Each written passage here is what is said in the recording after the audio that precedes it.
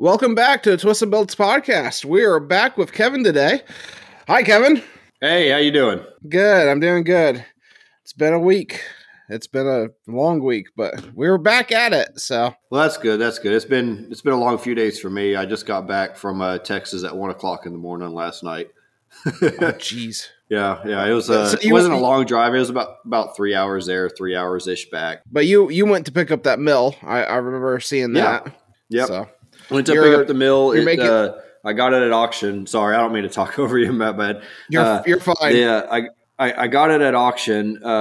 Public Surplus, man. I love that website. They got all sorts of cool stuff from colleges and trade schools, and the schools sometimes they get rid of stuff that they don't really know what they got. So I mean, I picked up a nice Grizzly G0619 modeled milling machine that was just missing the table.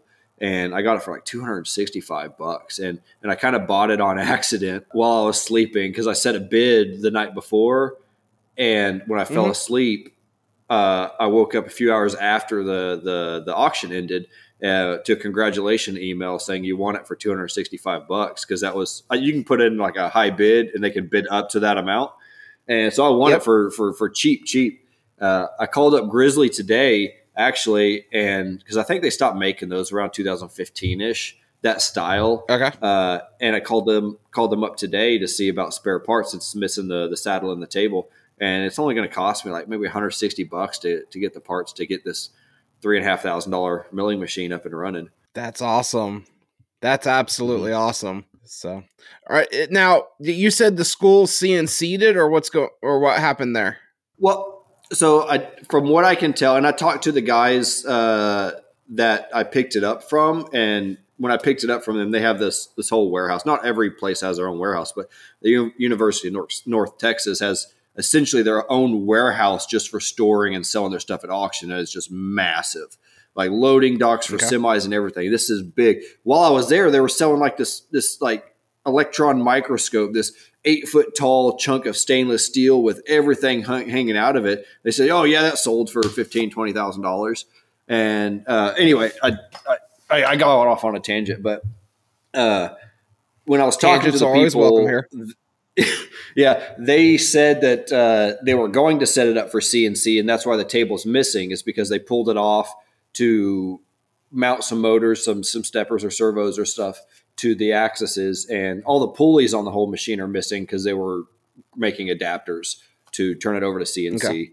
And it has some electronics on it. That one's like a extra safety switch for the spindle, and then you have like a Z-axis stop that they added, but they just never finished seeing it.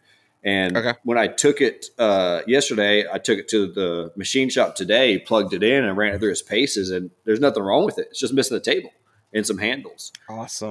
So I'm going to go ahead and finish their project that they didn't finish.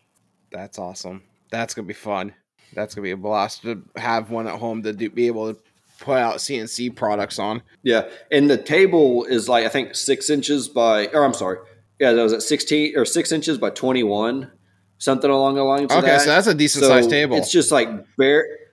It's smaller, but you think like decent. You think of like the small little $1,000 milling machines, $1,500 milling machines. They're essentially glorified mini drill presses with a table on it, an XY table.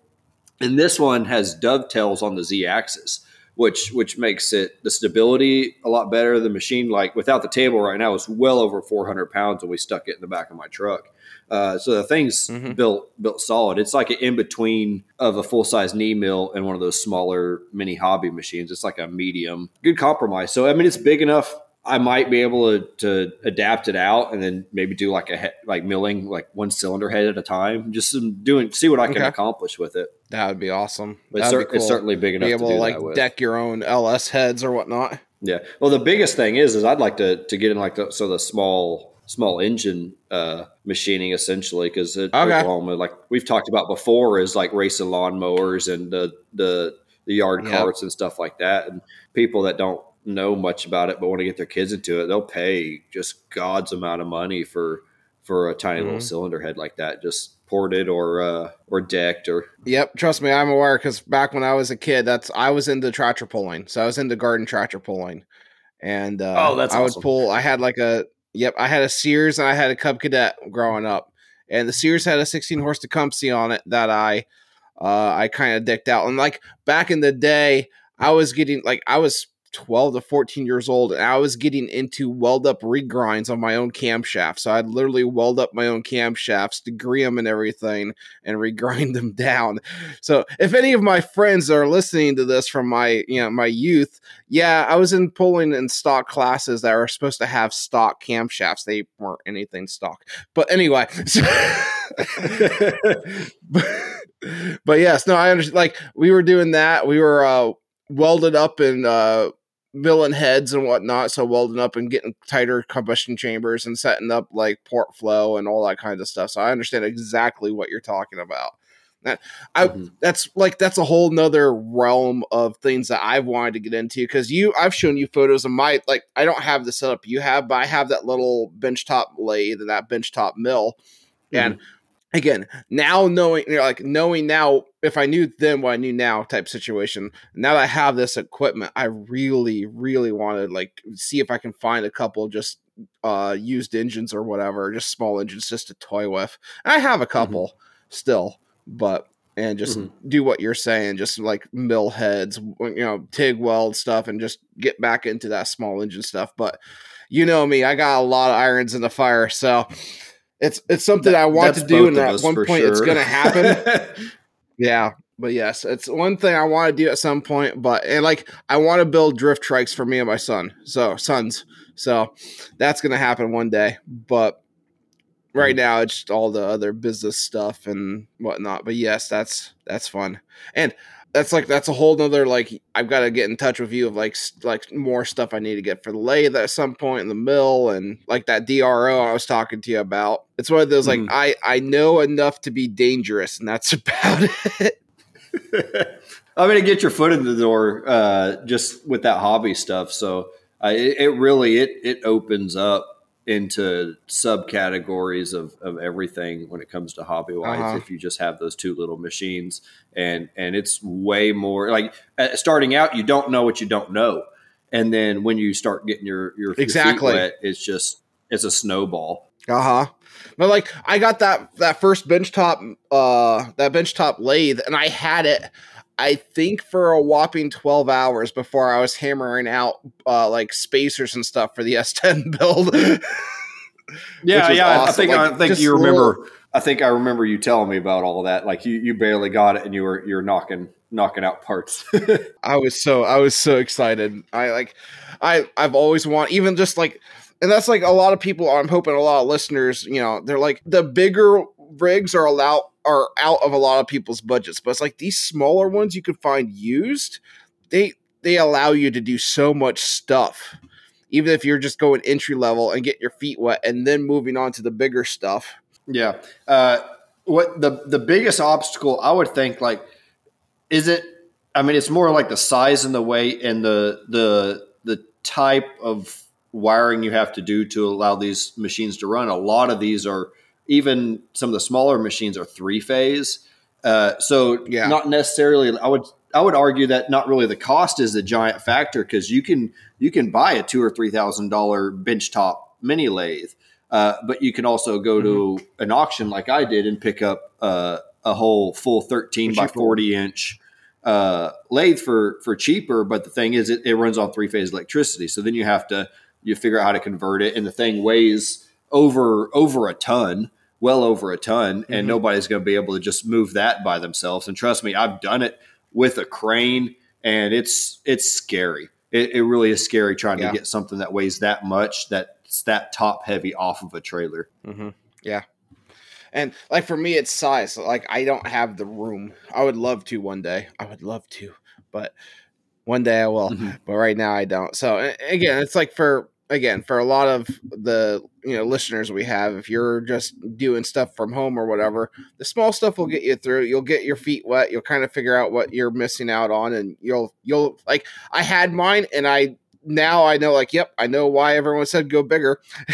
So, but still, it works good for what I have.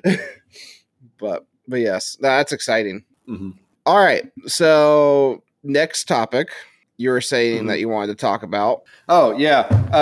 Have you heard about the truckers in Canada? I know that's kind of like been a big thing up there for about 2 Yes. weeks. I've been keeping Oh, tabs, and trust I've me, probably subscribed to it's like 10 or already 20. yeah, it's already affecting some of the things for my day to day as well, which I'm fine with. Really, that's a question I was going to bring up too. Is how many Canadian parts are we bringing over? Because I know my Camaro back there, you can see back there that thing. All the wiring was done in Mexico, but the whole thing was assembled like 7 or 8 miles across the Canadian border to save on something or other. Yeah. So I know that's all those bridges and ports clogging up is with the truckers. That's going to be bringing stuff. We're already seeing it, which thankfully we're still getting some stuff, but I'm busy, so I'm fine with that. But we are seeing it, so it's awesome. I fully support it. I've heard some rumors that they're going to start one here soon, very soon. As late I've heard the same as thing. March, but within the next few days, possibly. California to Oklahoma, California loop down Texas, and come back up to DC. Yep, I've heard the same thing. So that's gonna be exciting if that actually cracks off. Yeah, if they come through my town, because I mean, it'll mess up some things. I'm sure. I have no doubt. But it'll be exciting. If they come through my town, I might just think about joining them, depending on how my next weeks look like. If I have some free time or what. I mean, I have no problem supporting That's awesome. something like that. And they are 100% the lifeblood of essentially everything. Yes. You aren't getting pretty much anything into stores or shelves without these truckers. And you have to respect their opinion. You don't really have to agree with them, but you have to respect their opinion because, I mean, not doing it has some grave consequences if you decide to screw them over. And a lot of people. I think a lot of people don't understand how much stuff is shipped via trucks around the nation, and how much it's going to affect their lives. Again, a lot of people are sleeping at the wheel here. So, and I actually, once I started seeing all that, it started opening my eyes to how many semis are on the road, and I was completely just blinders on, driving, completely ignoring them. Yep. Like they weren't even there. It was just something you see so often, you ignore them. But like any of the listeners, like, look tomorrow, how many you pass just on your way to work or something? I mean, it's hundreds. They're almost on the highway, almost more semis than there are cars, and you don't even think about it. It's ridiculous how many I see now. Yes, and it affects every part of your life.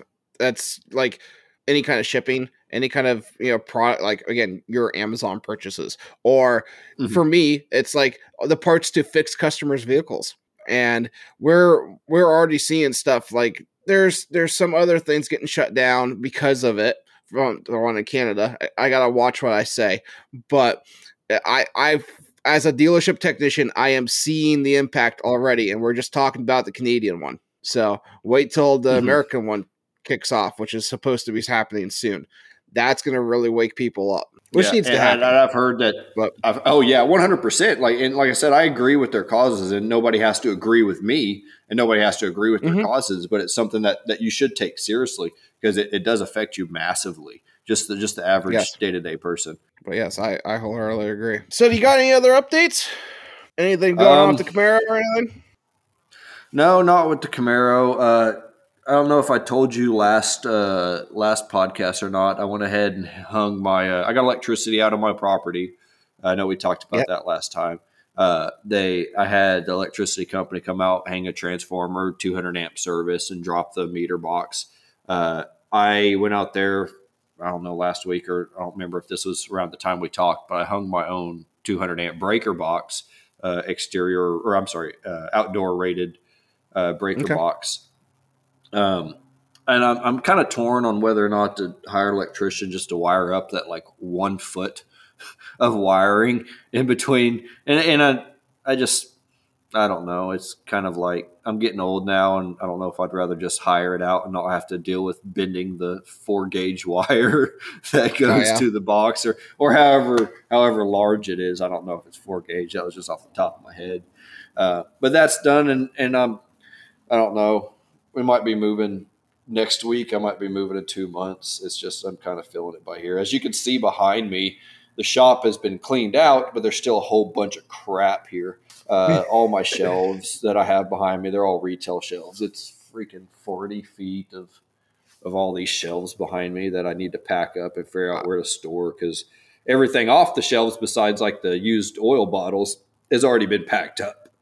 So it's just storing the shelves themselves. I don't have a place for them. I'll have to go get some storage containers if it comes to that, or buy some of those more of those Harbor Freight little tarp sheds that they have, which they're not bad quality. Yeah. I got 2 of them so far, and for the cost, I mean, $230-ish for a 10 by 17 fully enclosed with like a double zippered door is a pretty good deal. That's awesome. Yeah. I've been working go on. Oh, sorry. You go ahead. I've been working on the business stuff. I've been working on the Advanced Dollar Boost. That's been coming. Like I'm getting not lazy, but trying to like streamline production. So I literally made my own tester unit for it, so that way I can literally plug and play units for mass production.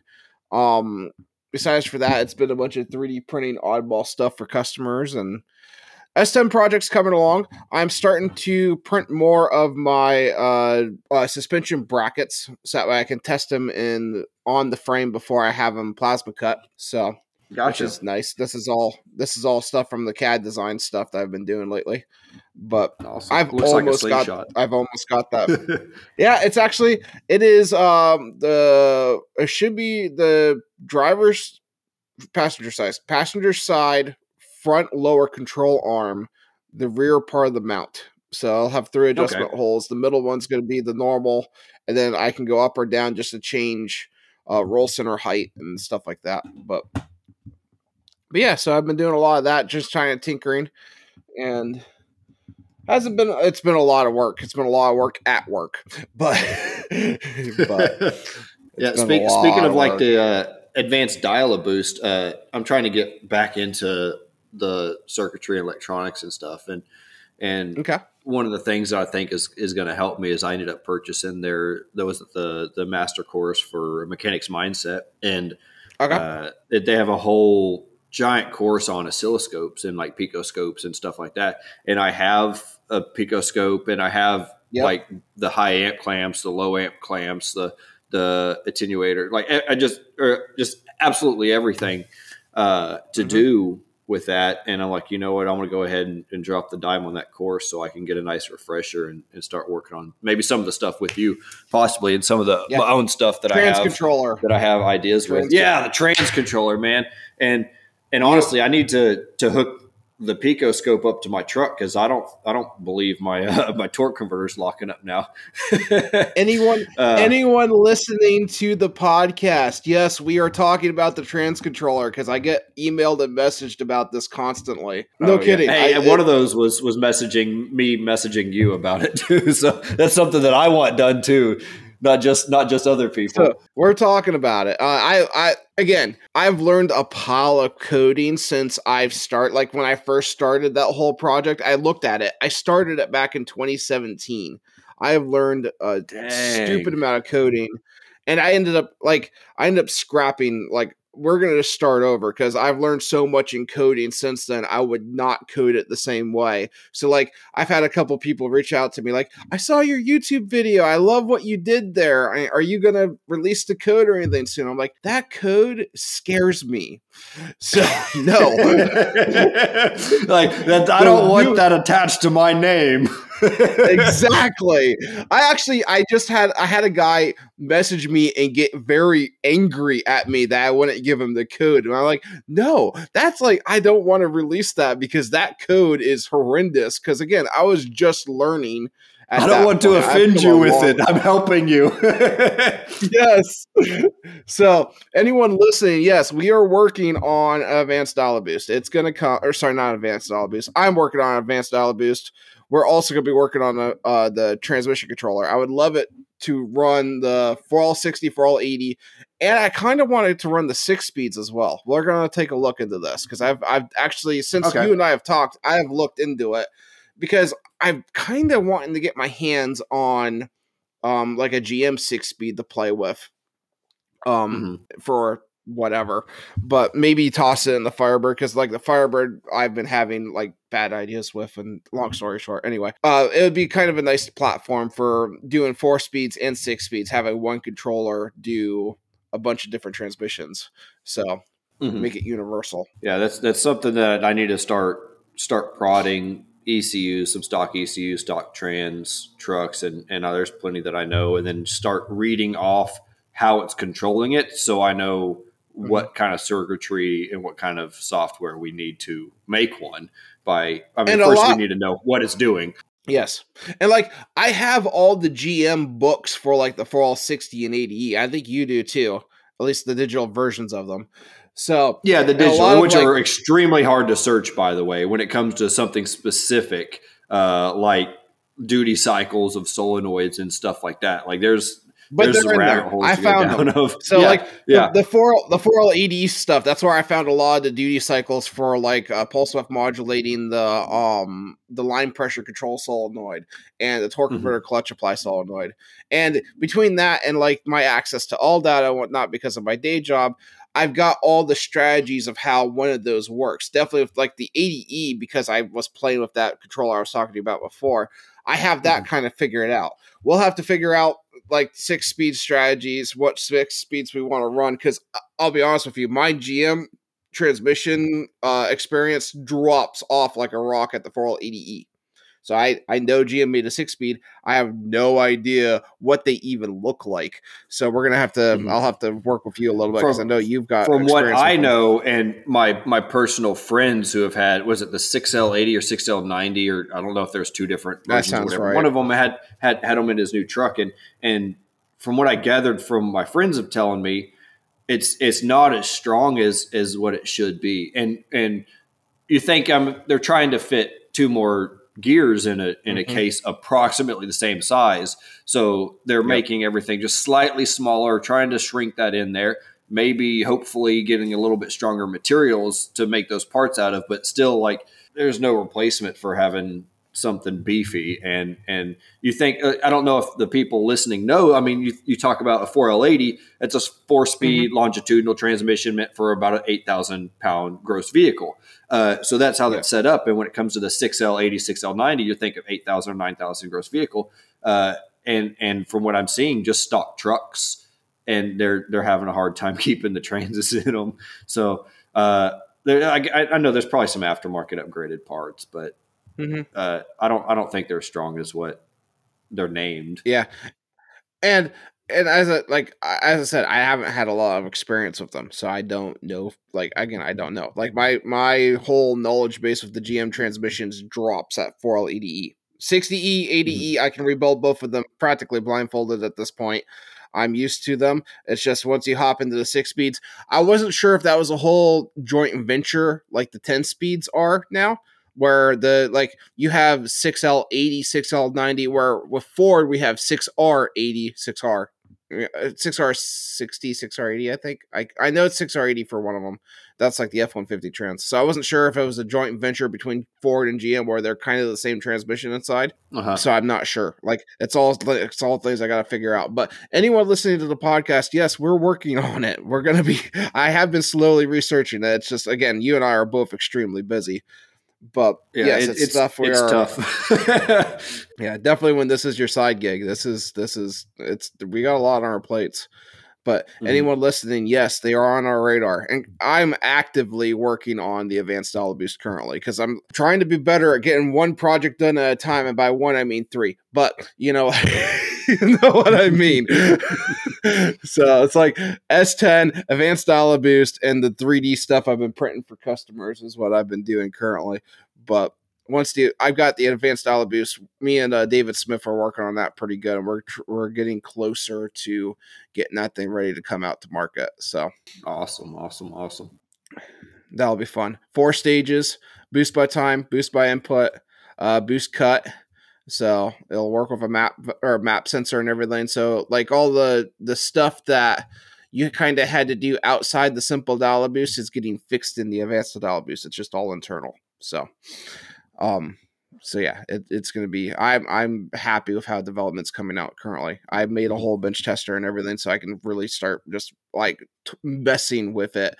I'm one of those guys. I like to code everything for contingencies, so I like to like just throw faults at it, like stuff that it's probably never going to see, and try to figure out how it responds and kind of code for that, so I can make sure it's like if the customer ever runs into this, it's not going to just like stop working. So yeah, I mean that's a good thing to implement too.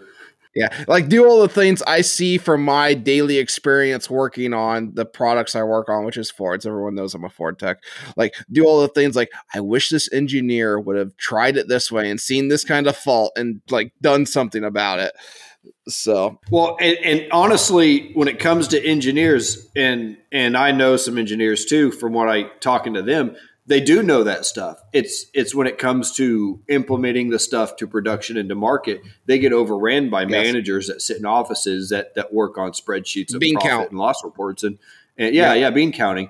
And so they know that stuff. It's just they're told not to do certain stuff or to hold back on certain stuff for profit reasons or for time management or assembly line preferences or something. Yeah. I'm more talking along the lines of like when you have to release like, I don't know, 8 updates for the same module because you keep coding it wrong. That's what I'm kind of talking about. Okay. Where they would probably fix that if they knew what they were doing the first go round. But Okay. I got you now. Not more code compared to physical design. Mm-hmm. Did y'all get much snow with that storm that came through last week? I know from watching the national reports, the whole everything east of Oklahoma going northeast was hit pretty bad. We personally did not. We got a pile of ice. My parents in my hometown area got hammered. So we got like maybe 3-4 inches. It wasn't a lot. It was mainly ice. We got a bunch of ice. They got 4 feet. Dang, 4 feet. Losing children in the snow drifts. That's the kind of snow I was used to growing up in. That like it wasn't super common, but like we always measured snow in feet. Whenever we talked to someone, it was in like, okay, you got a half a foot of snow, or you got a foot of snow, or a foot and a half of snow. We never measured it in inches. Like I didn't even know that was a thing until where I moved to now, where they measure in inches. I'm like, oh, why are you measuring it in these such small increments? Yes, I'm happy about that, but I was like, oh, that's weird. Except it's not weird around here because everyone, that's how they measure it. Like, okay, you just have to adjust a little. Yeah, but yes, I remember looking back to my first winter going up to Great Lakes, Illinois, and it was like it was feet of snow, man, and it was so cold too. Like we just had to walk a few hundred feet to A school from the barracks, and like your eyeballs, just the water on your eyeballs are freezing on your eyeball. Yes. You can't even see it; just crystallizes. Just nose hairs just instantly stuck and breaking off, and it's just you don't understand how leaky a human body is until it all starts freezing. Yep. Oh yeah, or the face installation where like it literally, the water coming out just freezes on your beard or whatever. Mm-hmm. Yeah, that's always fun. Well, I mean, I wasn't allowed a beard in the Navy, yes, but now I am. As you can see, it's a solid it's a solid foot, maybe 14 inches long here. Yeah. Yep. No, I grow longer beards now and then, but then chin strap for helmet, so I cut it back a little bit. But hey, to each their own. Yeah. So Oklahoma, how much snow did you get? We got, where I'm at, maybe 6 inches, maybe a little bit more. Okay, so that's not, and we only saw like maybe a quarter inch of ice where I'm at, so it wasn't really a lot of ice. And you're not talking about like tree branches breaking off until like over half an inch, 3/4 of an inch of ice, and that's when it really starts weighting down tree branches. You start hearing those shotgun pops in the middle of the night of those branches breaking off, but it really wasn't that bad, and it heated back up relatively fast. Yeah. So I mean, I like that type of snow, and then I had to turn the AC on yesterday when I drove down to Texas because it heated back up again. This week has been nice. Like I've been walking, like mainly it was yesterday. Yesterday we had mid 40s and it's sunny and I'm outside. Like I'll have to go out to grab a vehicle or whatever to pull in the shop, and I walk around the parking lot just in my work uniform, no sweatshirt, no nothing. I'm like, oh, this is awesome. At 44 degrees, I loved it. Though it was t-shirt weather. I mean that's like I couldn't even imagine. I'd prefer the cold than to the heat. And I think I've said this before. I'd rather be 10 degrees than 110 any day of the week. Yes. Cold. I feel so clean when it's cold outside. You get that little crispness. It's like your whole body's in a peppermint. It's just when it's 110 degrees outside, you just get hit with swamp in the face and just everything's sweating and nasty and you're chafing and your socks are soaked from just walking. I don't like the heat. Yeah, no, I'm always like a 65, very low 70s, low humidity. That's my buddy Jonathan. I don't know if we told you the story, but normally every time that a major repair needs to be done on one of my vehicles, it is 0 degrees and snowing. Like we did an engine in my Dodge Nitro a few years ago, and it was just pouring down sleet and ice and snow the whole time we were tearing this engine out and putting an engine in. And I think last time I worked on my transmission, it was cold, and I asked him to come over and just keep me company. So, because I mean, if I don't have somebody else here, I'm not going to do it. That laziness. I mean, even if nobody's holding a flashlight or holding a wrench for me, it's just nice to chit chat with someone standing there while you're doing all the work. And see, like I've always been the one where I just like, everyone leave me be, and I just do my thing. Which now and then I'll have my buddy Myron over, and we'll chit chat and work a little bit. But for the most part, like the S10, the Firebird, they were all. I was just kind of turn headphones on, get music going, and away I go. Mm-hmm. But I guess it's just tech life. That's just the way I've been my entire life. So, But I was going to bring up: does John listen to the podcast? I think he does. A lot of the time, though, I don't know how much he's retaining, though, because I know a lot of it's probably while he's working and wrenching and doing all that stuff. Hi, John. So it's probably playing in the background. Hey, Jonathan. Hi, John. Hey, nice Kia you got there. Oh, yeah. that Ford trade-in. This is going to be a pick on John moment. So he messaged me about the Escape starting to drink coolant, and he's like, man, I'm gonna have to fix this. I'm like, no, you're not. He's like, yeah, I am. I'm like, I'm thinking in the back of my head, I've done probably 75, 80 of those 1.5 short blocks now for coolant consumption. So I sent him all the photos and everything. It's like, you need 4 boxes of Ford special tooling just to time that engine. Mm-hmm. Yeah, from what he was saying, that I guess they don't have timing keys or anything. It's just you set it up with the tooling and you tighten it down and hope it's good enough for it to compensate. Yes, and that's exactly what's going on. So those 1.5s they have, because I can about do this whole blindfolded anymore. There's no keyways whatsoever. So the camshaft gears or phasers or whatever you want to call them have no keyway or taper to the cams. They are literally like the shaft they ride on is straight, so they're not a taper shaft or anything. Bolt torque holds them in place. So they are literally butt to butt, and bolt torque holds that thing in time.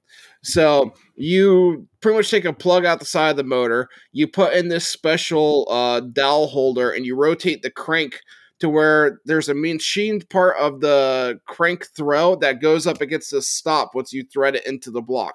That'll get the crank where it's supposed to be. Then you got to pull the starter out. You got to hold there's a flex plate holder where it goes right in the flywheel teeth or the flex plate teeth. And that will hold the crankshaft from turning at that point. Then you pop cam caps or the cam phaser gear caps off and then pull those bolts out. And then you finish, get the head off, put the new head on. When you go to time it, there is a machined flat plate that goes in the back of the camshafts that hold those two in line. Then there's another tool that holds the phasers where they're supposed to be. At that point, you can torque everything. That's torque to yield. And you also have another a timing tool for the for the crank pulley, because they embedded the crank pulley, the pickup for the crankshaft position sensor is one of those like round magnets that's built into the crank pulley, and that is also timed to the crank. However, there's no keyways anywhere. So you got to have literally a whole bunch of tools to time that motor. And if you mess up a little bit, it will bend the rods. Sure showed the Shade Tree Mechanic. Yeah, they sure showed the Shade Tree Mechanic. Like, you want to work on your own stuff? We're not going to let you. This is that was a good 3 minutes of describing just the tooling. He could have totally done it. And OTC sells the tooling. I've looked into it. It's almost $4,000. Welcome to Right to Repair. You're able to do it. I know back when I was doing some of the OTC, I know when I was starting to do some of the 4-liter rebuilds on the V6 Mustangs, that I got their whole cam kit or whatever, and I used it I think like twice. But because they got the front and rear timing chain stuff, the rear timing chain, they got going and counterbalance shafts and all sorts of stuff. I miss those things. Those are so easy. Those are easy. I got those little Chinese tooling kits. So like none of the stuff, I'll show it to you. Actually, I think I have it packed away in my school bus out on the land, but came in a little red case, and the stuff wasn't even welded together with filler. It was TIG welded together without filler. Like the whole, all the blocks and the spacers and everything.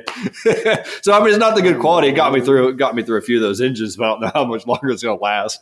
But yeah, me and John were talking about that. I sent him all the screenshots for timing that motor, because I just took a bunch of screenshots and I was like, here, I think I sent him like 12 or 13 photos of just, and it wasn't all of it. It was just a relative like sky looking down view of how to time that 1.5, and all of them are like that, and they're getting worse. So it's absolutely insane, which again, if you have all the tooling at home, you technically can do it. All the tooling's available through OTC if you want it, but you have to buy it. And not only that, you have to have, like, the Snap-on scan tool will do some of the relearn, but it won't do it all. So you'll normally throw lights at the end. So you got to get the Ford scan tool out. So I have yet to see an independent repair shop do that repair correctly, but I've been in a lot of them that messed it up. So, hey, I mean, job security? Yes. Yeah, it's. I mean, for now anyway, until everything swaps over to the new. What do you call those things? Electric Pixies. No, it's one of those, like, I'm very pro right to repair, but I think a lot of these people that are fighting for right to repair don't understand how far the technology has come, and just flat out don't understand just the sheer level of the amount of roadblocks they can put in. Even if right to repair is perfectly fine, the amount of roadblocks that somebody can engineer into working on stuff is ridiculous. Yeah, and it's like, you got to remember, like, a robot is putting this motor together on the line, which makes sense for, to pick up Ford Motor Company, because that's what I work on. For Ford Motor Company, who basically to have a established robot they're the ones who basically established the whole assembly line. Yes. And it makes sense for them to have a robot build that engine. But the thing is the second that engine needs serviced and you got to take it apart and work on it, that's when, like, these, lower entry level mechanics or people that just aren't trained up in this stuff, they're going to be left in the dust. I've been seeing it. I mean, this is not your normal, like, graduate high school and just get into auto mechanics. It's like, you've got to anymore trade. And this is like, I harp on trade schools.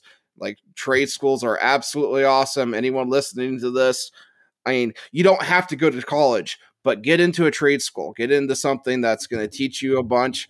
And like, anymore, you just can't pick up auto mechanics just by working in a shop. You've got to get some book knowledge, and book knowledge isn't everything, but having the knowledge and more understanding of why they're doing what they're doing is key to doing this as a profession anymore. But as I said, tangents are welcome. Yeah, there's a big difference on book smart and street smart. So you can understand something completely and not know how to do it, even though you understand it completely. So if you've never done it, you're just going to be bumbling around. Yep.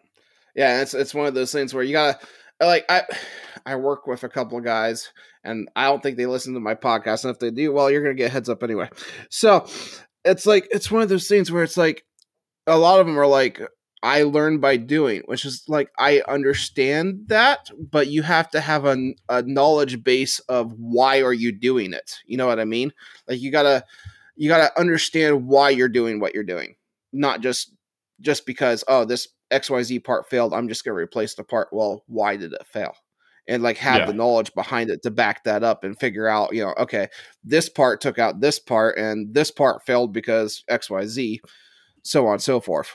Kind of like people, like, again, really elementary setup of be like, people throw just, oh, battery failed, so I'm going to pop battery in it. Well, did you test the alternator to see if the alternator is bad? Okay, is the alternator bad? If it is bad, is it bad because the PCM took it out, or is it just I was just about to mention that too. I was like, so the alternator, well, now all the pulse width modulation on the alternators, like the alternator could test good, the battery could test bad. You're like, oh, it's a bad battery. No, you possibly have a bad PCM or ECM. Like, yep. And you gotta find root cause. And like, okay, is it the alternator failed because a diode inside the diode trio or whatever failed, and that's the root cause? Or is it because the alternator is testing bad because it's doing stuff that it's getting told to do, so it's not actually bad, but the thing telling it that information is bad? Or is that information getting corrupted because of a wiring issue, or so on and so forth?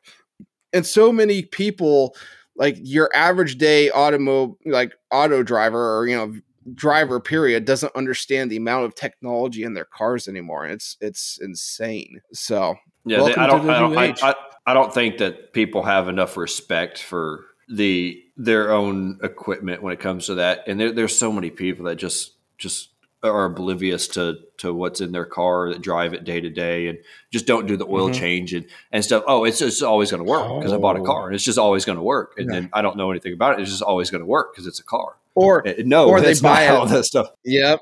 Or they buy outside their means. So they get to where get into a monthly payment. Like, oh, I can afford the monthly payment on like a Mercedes Benz that needs all kinds of maintenance, and the maintenance is expensive as all get out. You know what I mean? Or Audi transmissions or cooling systems. Yes.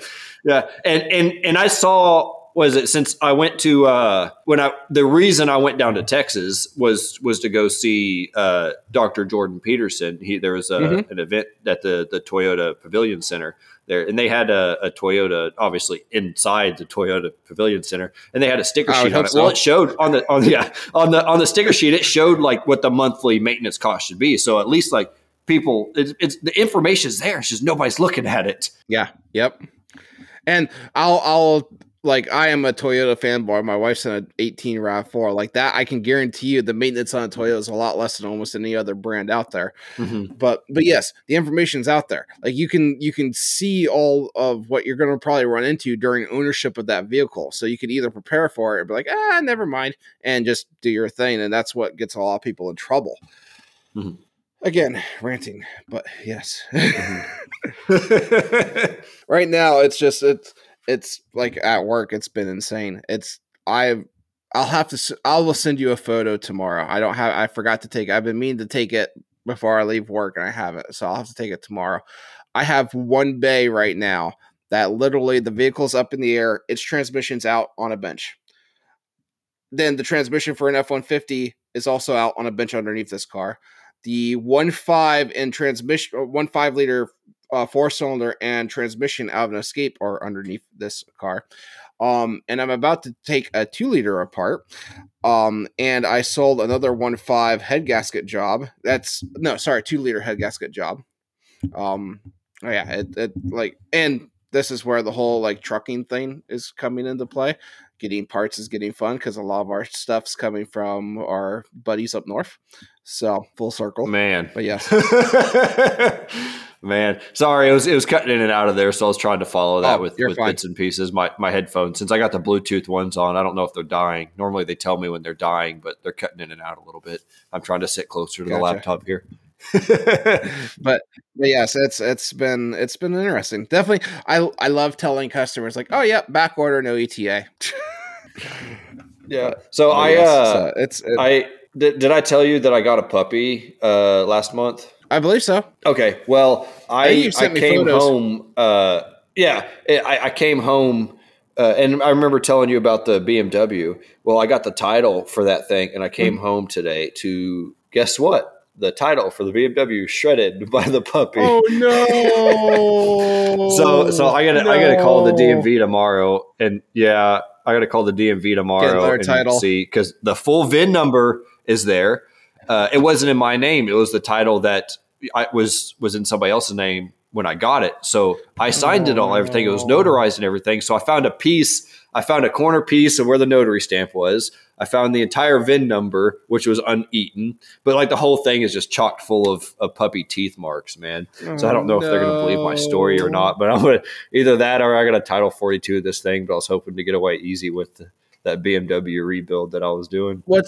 So what's the Title 42? You don't have those up there? So Title 42, or at least in Oklahoma, if you come across a vehicle, or if a vehicle has been abandoned on the property or was there when you purchased the property and you didn't realize it or something like that, you can file for a Title 42. And a lot of the ways, basically you pay a few $100s. Sometimes notaries will do it. And they file the paperwork saying, hey, they run the background check on the vehicle to see if there's any liens on it. And if there are liens on it, they send out certified mail to the lien holders saying, hey, this guy's claiming this vehicle. Do you have objections to it? And they'll say yes or no, or we've already written it off, something like that. So that's how you can go ahead and get green titles for vehicles that you get in sort of trades or off deals that you didn't just go out and buy a clean titled vehicle with. So kind of like some of the scrapper stuff that gets rebuilt. Yep. But that's a Title 42. And I've done it a few times. I did it on my last Denali. I mean, it takes sometimes a few months to get back because you have to send everything snail mail. All has to be certified. So there's a legal trail on everything. So I might have to Title 42 this BMW, which a few $100 I didn't want to spend. Yeah. No, we might have something like that in PA, but not that I'm aware of. So I know we have like abandoned vehicle and stuff, but I don't. That's the first time I've ever heard Title 42, so I don't know. I might just be ignorant and don't know, but that was the first time I heard of it. You just don't deal in as many junk cars as I do. That's just the thing. Oh my, that's gonna be awesome to see that Beamer getting going though. That's gonna be fun. Yeah. I think I'm gonna throw like the most ridiculous size spoiler on it. I'm gonna get it wrapped in some raunchy anime or something like that. I'm just going to go off the wall crazy with it, man. Oh my word. Yeah. I'm going to go crazy with it. All right, man. I think we're going to call it there. So cool. Thanks for being on. And thanks all our listeners. And then you can find us, you can subscribe to us on Apple and Spotify and pretty much anywhere you're listening to this. If you haven't subscribed, please subscribe. And hey, thanks for tuning in. Have a great day, everyone. See ya. Bye.